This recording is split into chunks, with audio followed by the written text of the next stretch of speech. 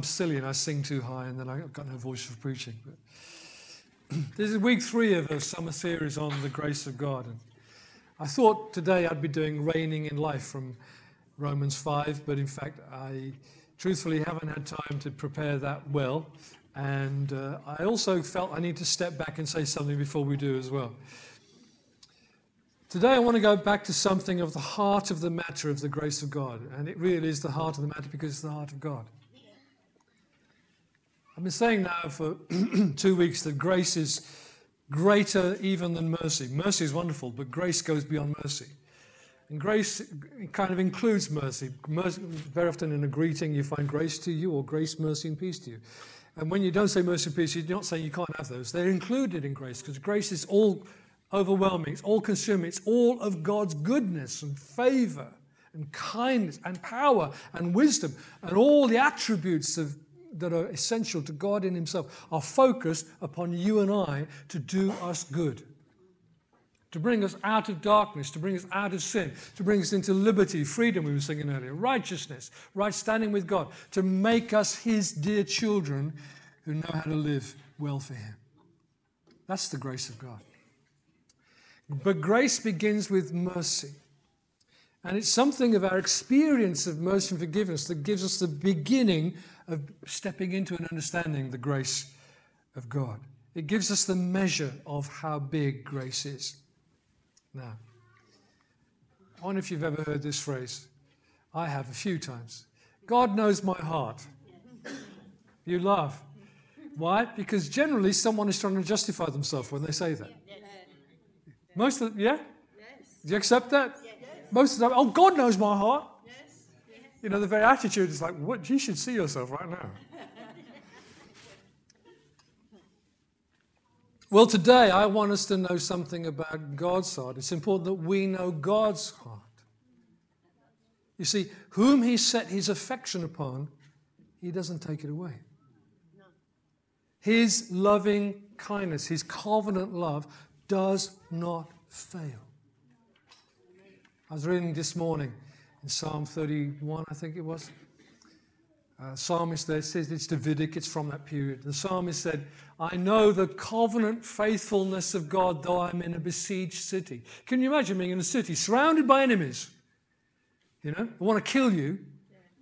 And yet your testimony, we had the word earlier, your testimony is, I know even here the kindness and love of my God.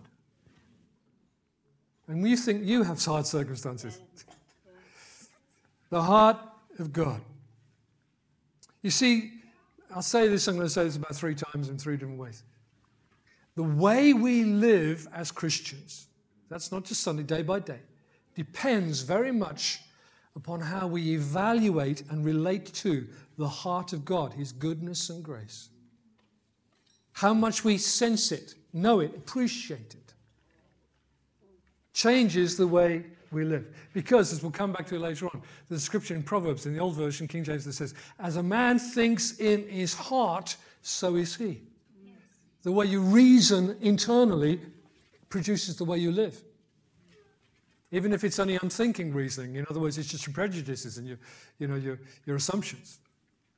So the way we relate to, the way we think about and reason about the greatness and goodness of our God will deeply affect the way we actually live.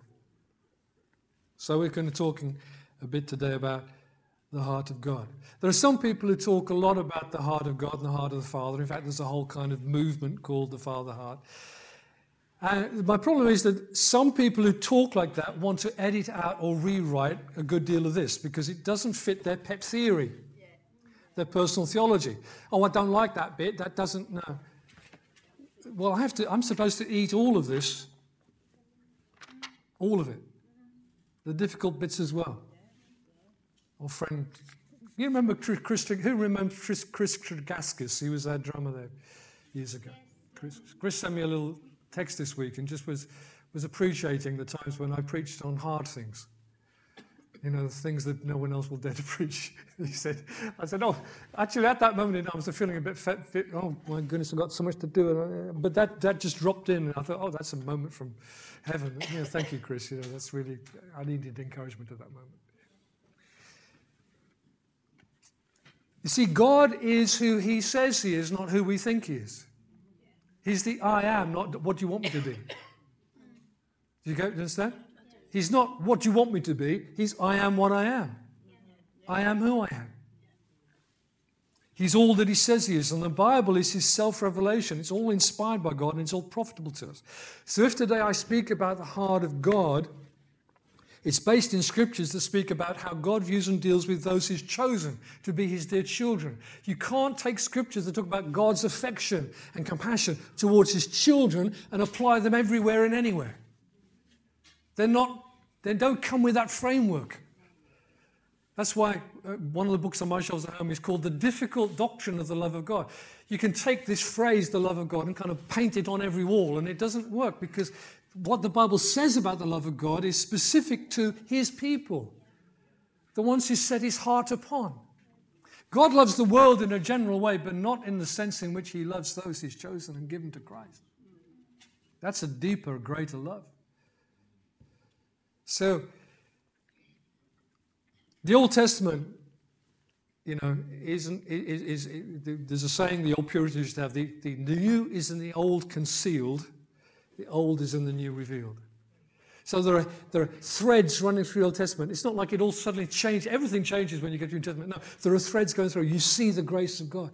The way Abraham was dealt with by the Lord was a covenant of grace. God made a covenant, unilaterally made a covenant, of I'm going to bless you. You just got to walk sensibly before me.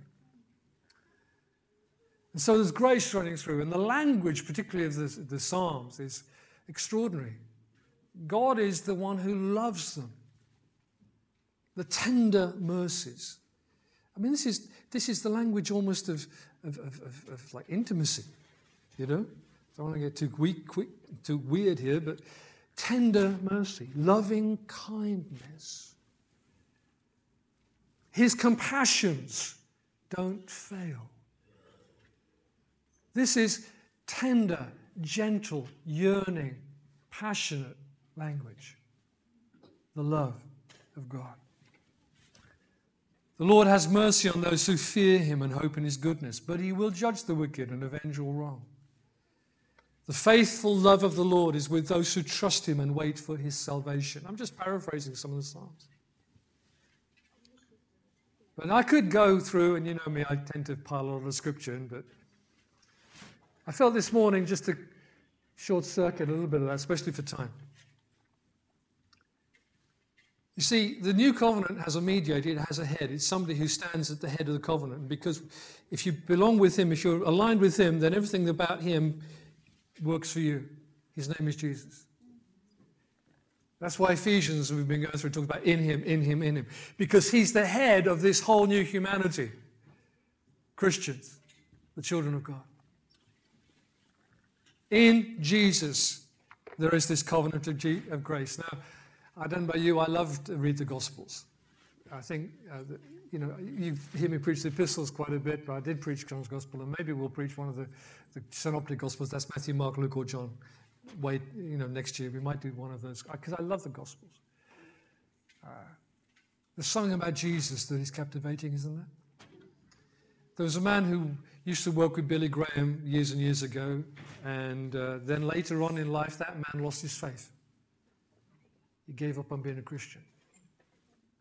Someone interviewed him when he was very late on in life. And he said, those were quite remarkable days with Billy Graham. He said, yeah. He said, is there anything you miss about those days? Here is what that man said. I miss Jesus.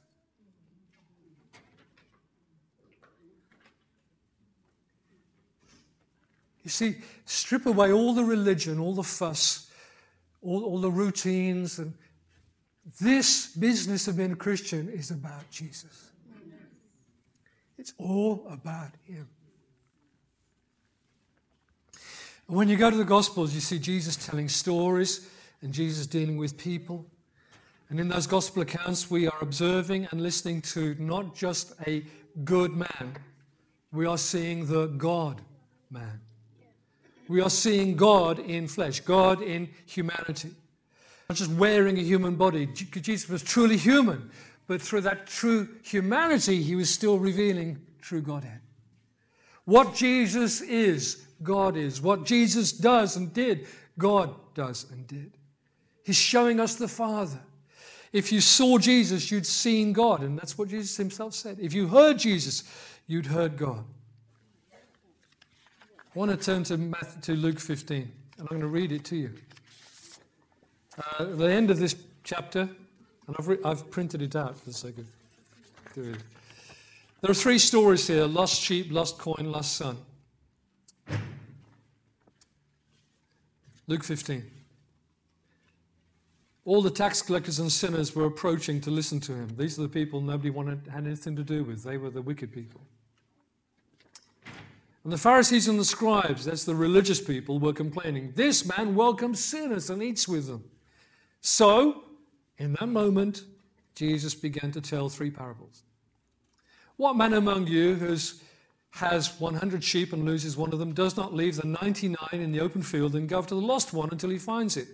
When he's found it, he joyfully puts it on his shoulders, and coming home, he calls his friends and neighbors together, saying to them, "Rejoice with me, because I found my lost sheep." I tell you, in the same way, there will be more joy in heaven over one sinner who repents than over 99 righteous people who don't need repentance. We might imply that who think they don't.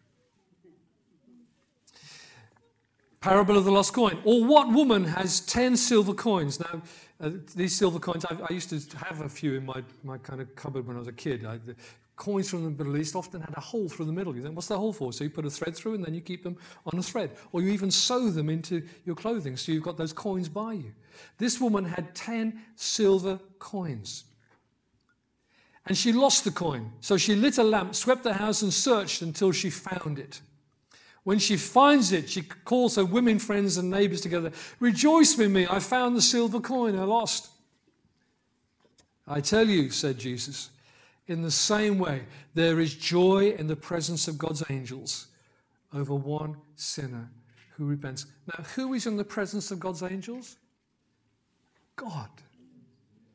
When in the Gospels you read about heaven, it's a polite way of talking about God, because Jewish people don't like to use the word God. So they talk about heaven. Heaven rejoices means God rejoices. Rejoicing in the presence of the heavenly angels means God is rejoicing. The parable of the lost son. Jesus also said a man had two sons.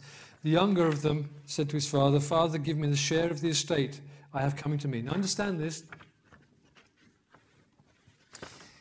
When a man died in Middle Eastern culture, his inheritance, his riches, land, whatever else, were divided between his sons.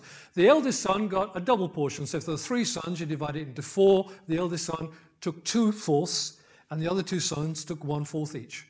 There was a double portion for the eldest, but all the sons inherited something from their father. The rest equally, the firstborn, a double portion.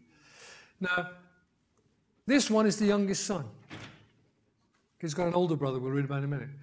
And yet, while the father's still living and while he's still a young man, he turns up one day and says to his father, "I want my money now." I mean, some of you would have blacked his eye.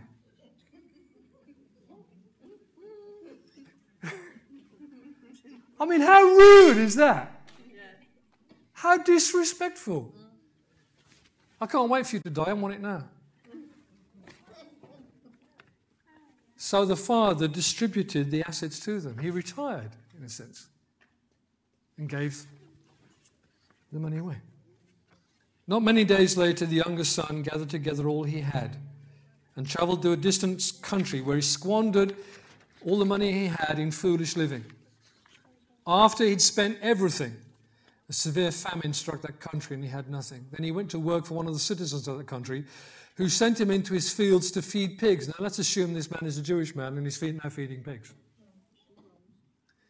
He longed to eat his fill from the carob pods. They're just like dry bean shell things The pigs were eating, but no one would give him any. When he came to his senses, oh wow, what an expression that is. When he came to his senses, he said, how many of my father's hired hands have more than enough food, and here I am dying of hunger? I will get up, go to my father and say to him, Father, I've sinned against heaven. There's that heaven expression again.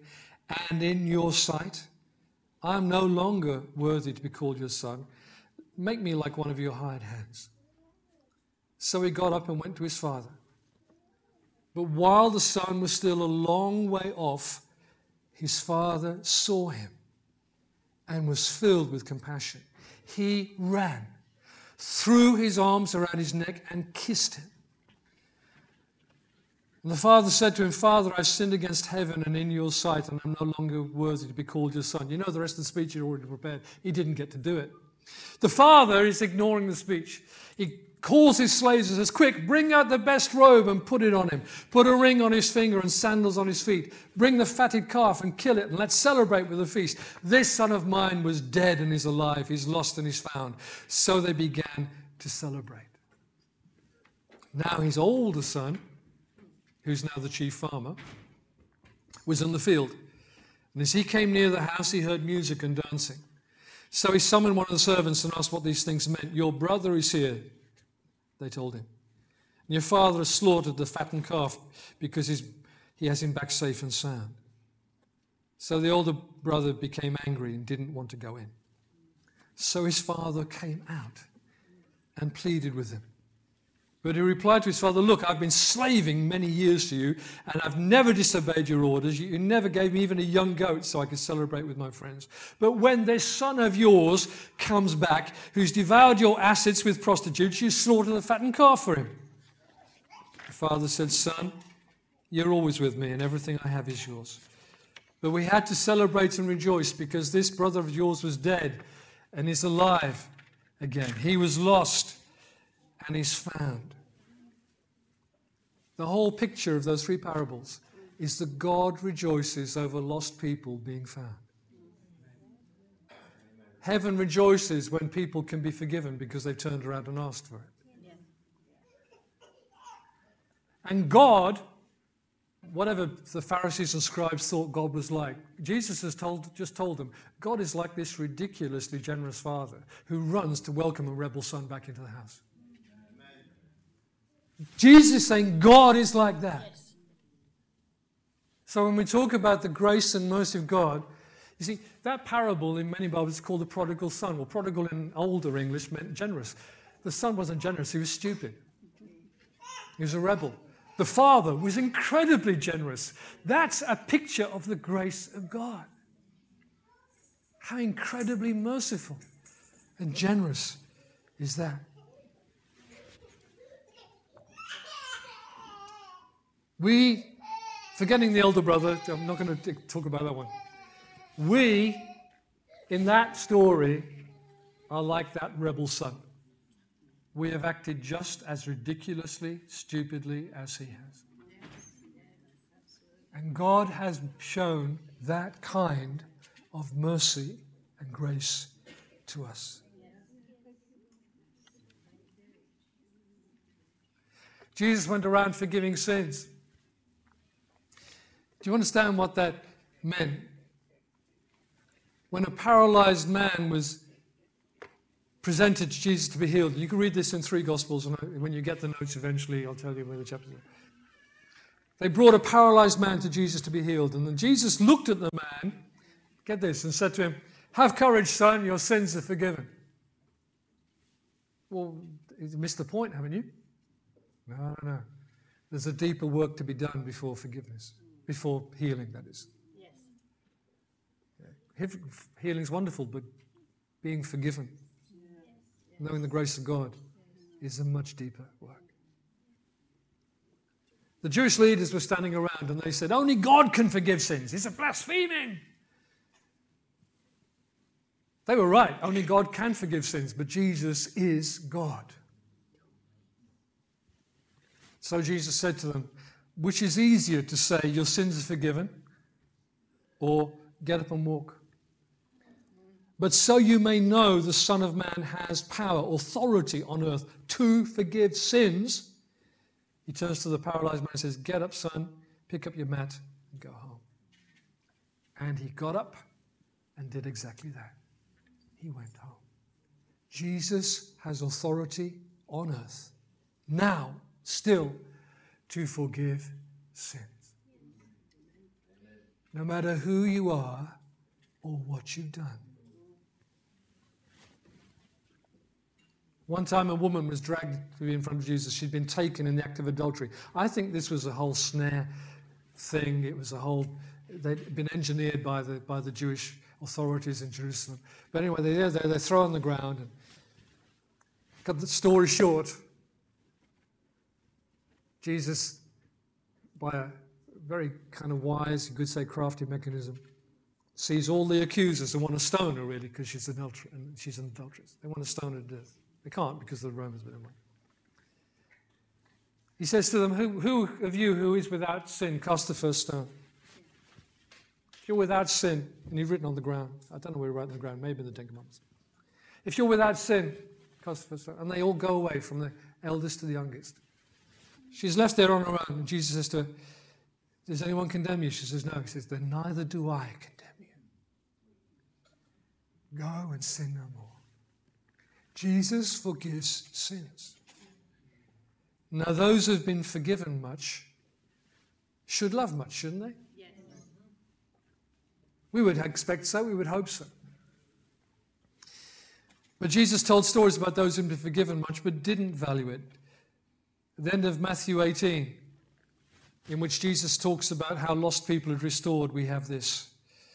He talked about forgiving your brother up to, when he repents, you forgive him and restore him. But have their relationship with God and our relationship with one another. We need forgiveness and grace to oil the wheels of human relationships. You know, if you're going to be married a long time, you better learn how to forgive and forbear. So Peter, who's getting the drift here, thinks, oh boy, it's a bit tough, isn't it? He says, Jesus, how many times can my brother sin against me and I forgive him? Up to 7 times? He thought he was making a generous roll of the dice there, But Jesus said, I tell you, not as many as 7, but 70 times 7. How's your maths? That's 490. And if you are still counting at 489, shame on you. Yes. That's the point, isn't it? Yes. I'm going to keep, when he gets past that, I'm going to stop. You just show how silly you are if you think like that. Exactly. For this reason, the kingdom of heaven can be compared to a king who went to settle accounts with his slaves. When he began to settle accounts, one who owed 10,000 talents, that's over £1 million,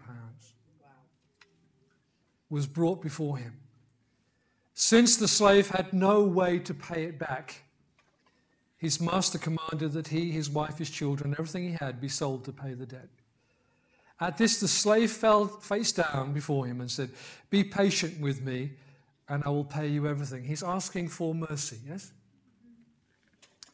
Then the master of the slave, listen, had compassion, released him, and forgave him the loan. Wow. Now, some of us only wake up when we have $, signs in front of us. It's a huge amount of money here. But, said Jesus, that slave, freely, newly forgiven, this million pound debt or more, went out and found one of his fellow slaves who owed him 100 denarii. That's a couple of weeks' wages. He grabbed him, started choking him, and said, pay me what you owe. At this, his fellow slave similarly fell down and begged him, be patient with me and I'll pay you back. But he wasn't willing. On the contrary, he went and threw him into prison until he could pay what was owed. When the other slaves saw what had gone on, they were deeply distressed and went and reported to their master everything that had happened. Then after the master summoned him, he said to the slave, "You wicked slave, I forgave you all that debt because you begged me. Shouldn't you also have had mercy on your fellow slave as I had mercy on you?" And his master got angry and handed him over to the jailers to be tortured until he could pay everything that was owed. And then there's one of these really hard sayings, which mostly come from the word of Jesus.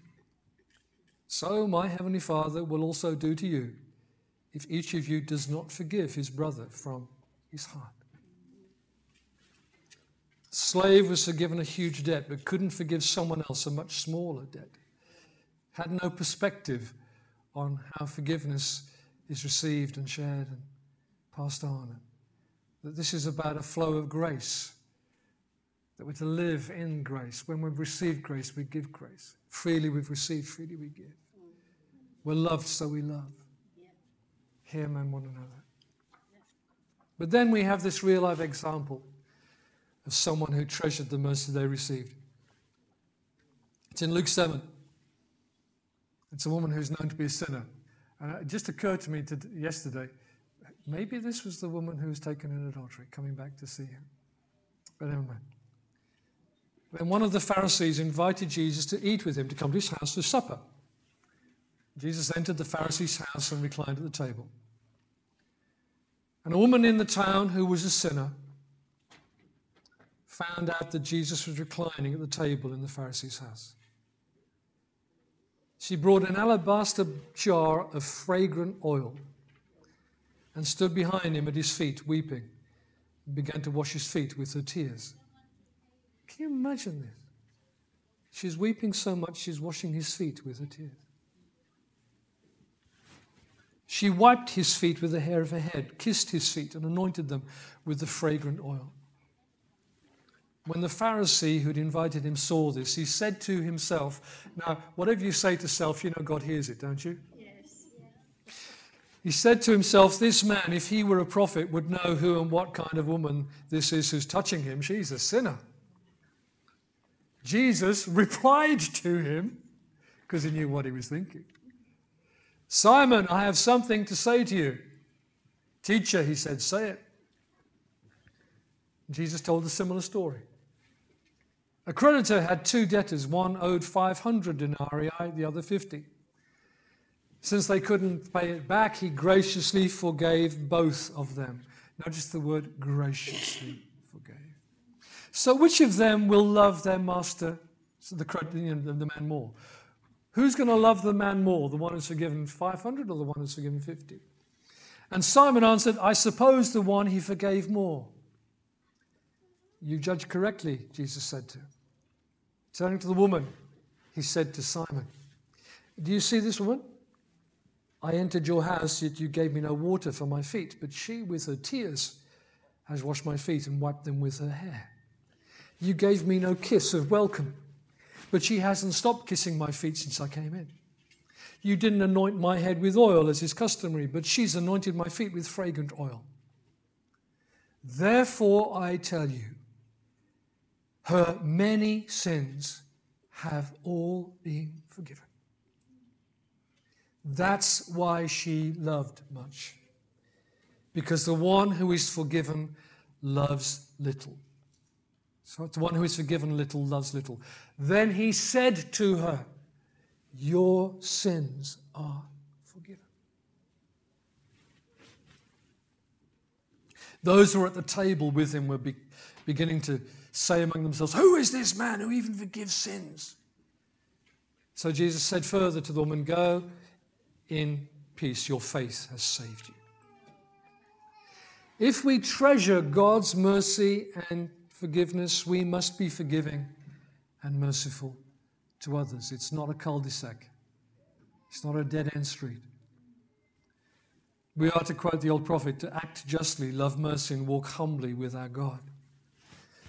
And these warnings that Jesus gives us in Scripture, we have to be deal with them face on and say, it is possible to receive the grace and mercy of God and yet somehow be ungrateful, ungracious, ungenerous, unforgiving, unmerciful, ungiving.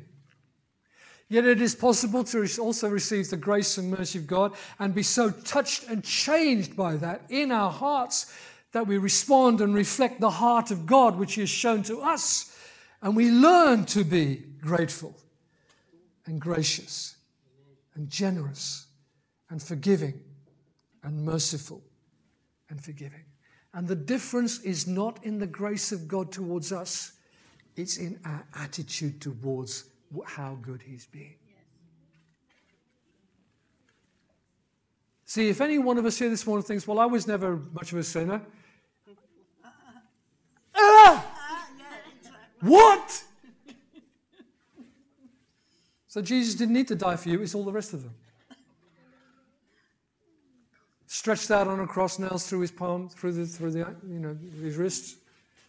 He paid the price for our sins on the cross. He came to release and to cleanse His people from their sins. If your sins aren't forgiven, you're not His. So if you think you can stack up being good and doing your thing and, I'll be okay, I'm all right, I do all right. Holy Spirit, please shatter that lie. You need to know you're a sinner before you can know you're a forgiven sinner. It's called repentance. You've got to turn around. You've got to turn around from the way you were and what you did and who you are and turn to God and say, just like those creditors did, have mercy on me.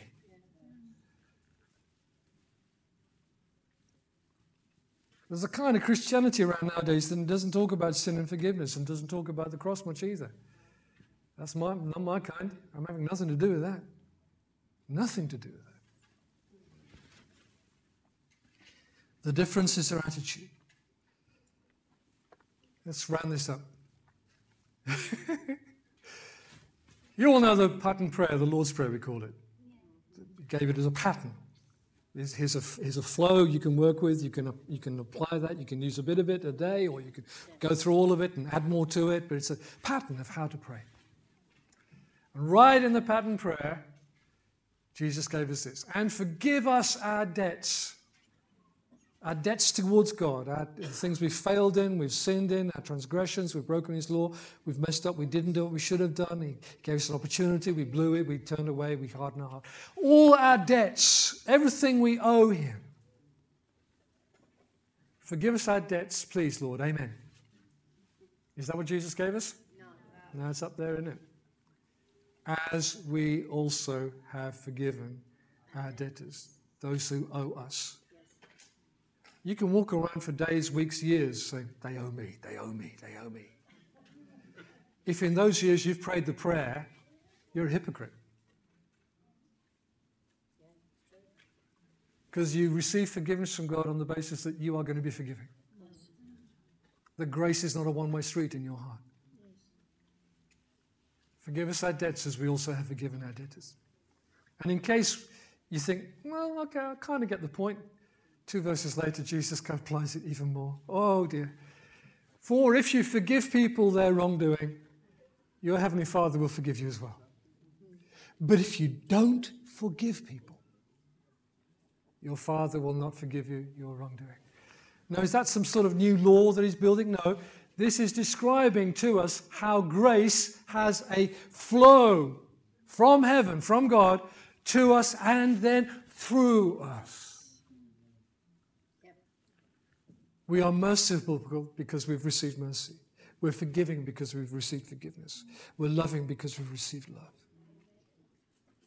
And when our hearts run dry of these things, they need to be replenished by things. We pray, Father, again, please let the Holy Spirit pour your love into my heart. Let me know again your tender mercies. You see. Every human being kind of runs out of love and affection and compassion. So you need to get some more. Where do you get it from? You get it from God. And you get it by knowing how He loves you. The tender mercies of our God. Your heart is renewed by His love for you, so you can then love.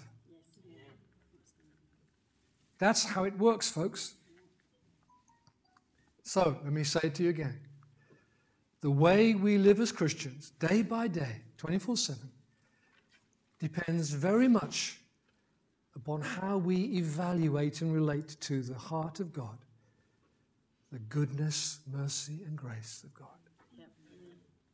And you may need to take some time out in your day, in your days, at some point this week. Take a lunch hour. If you work, you have a lunch hour, you have a work break. Don't sit where you usually sit and eat your Kit Kat and apple or whatever it is. Step outside a minute, get some fresh air, walk away from people and say, Father, I need you to come and fill my heart again.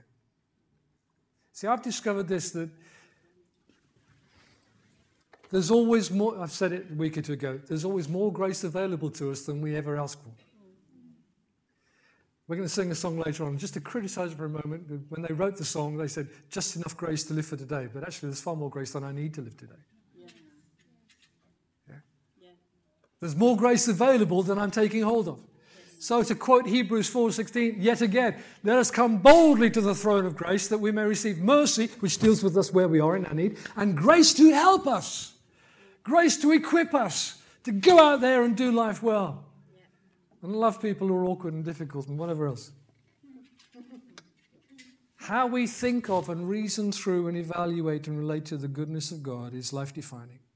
So before I turned to Romans 5 and reigning in life, I felt I had to talk some more about the grace of God. Here's how John defines it. I'm just going to read you a few scraps from 1 John. Look at how great a love the Father has given us, that we should be called God's children, and we are.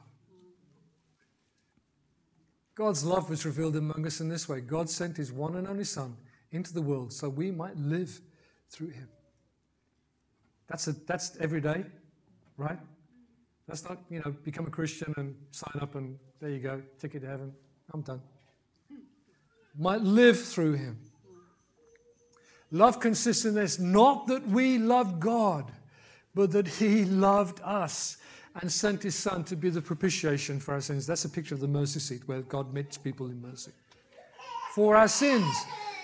If you don't come with any sins, I don't know how that works, folks. But we have all sinned and have fallen short of the glory of God. We have come to know and to believe the love that God has for us. And I missed all that in-betweens. If I'd read the in-betweens, after almost every one of those statements, or before those statements, John says, therefore, love one another.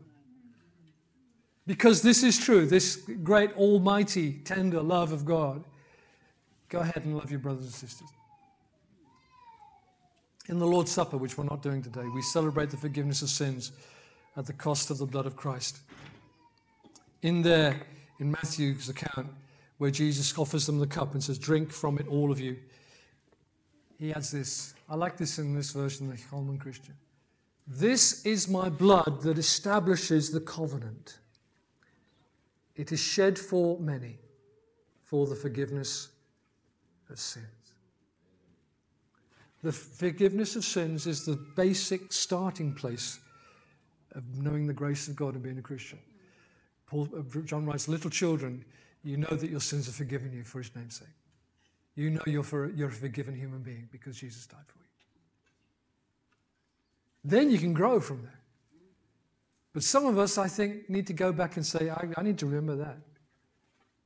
I kind of think I've got so big and I'm so grown up now. That's the way we think sometimes. But my feet are still standing next to the cross where I'm forgiven. Where I'm forgiven. Let's pray together.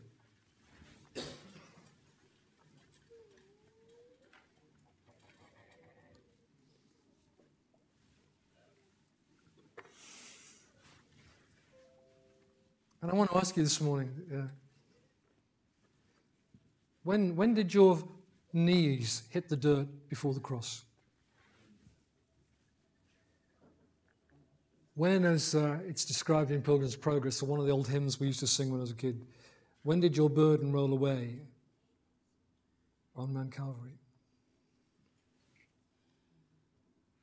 When did you know for the first time you were wholly, truly, fully forgiven? Because it seems to me that is like the cornerstone from which a whole lifestyle of knowing and enjoying the grace of God begins to be built. But it has to start there. with this infusion of divine mercy, so you know in your heart, deep in your guts, I might say, I have been forgiven because Jesus loves me and died for me. Now, the lessons that Jesus taught us are this. If you need mercy, what do? You go and ask for it. Like the debtors, the people who owed money. Creditors, I should say. The debtors, the people who owed money. That's right, sorry. They couldn't pay back what they owed, so they went and begged for mercy. This morning, you just need to cry out to Jesus for grace and mercy. Mercy that deals with your sin, grace that begins to supply you with new life from heaven. But the Christian life starts there. On the grounds of forgiveness. The blood-soaked crown of Calvary.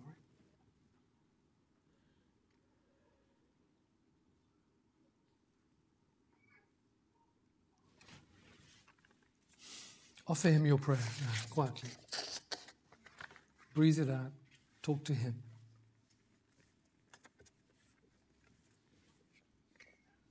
You don't need to tell him everything you ever did. He knows it better than you. But you're asking him for his mercy.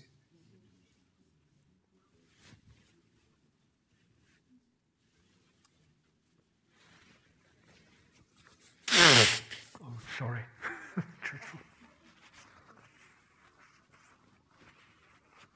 Hallelujah. Blessed be your name, Lord. Father, we open our hearts to you through Jesus. Scriptures teach us, but primarily, above all, the example of Jesus himself teaches us that you have compassion on those who fear you and trust in your mercy. Like a good father loves and pities his children, so the Lord has compassion on those he makes his own. For many of us today, Lord, that is our confession, our testimony. You have been good to us. And some of us today have remembered something we haven't perhaps stood back on for a long time. It started by the simple fact of knowing we were forgiven by incredible mercy. Like the father receiving back the rebel son, you weren't even impressed by our speeches. You just embraced us and brought us in. Now, Father, I pray for those who may have prayed a prayer today, asking you for your mercy. Hear them, Lord. Holy Spirit, pour the love of God into the hearts. Let them know peace that they haven't known before, because there's always been something on their mind, something that troubles them. But today, now, they know they've received the mercy of God. And for all of us, Lord, let your grace let us not be ungrateful for your grace. Let our sense of being loved by God and favored by God producing us graciousness and generosity and goodness and kindness and forgiveness, so that we as the children of God reflect the likeness, the heart of our Father in heaven. For the glory of Jesus' name. Amen. Amen. Oh boy, even when I write a short sermon, I'm not very short.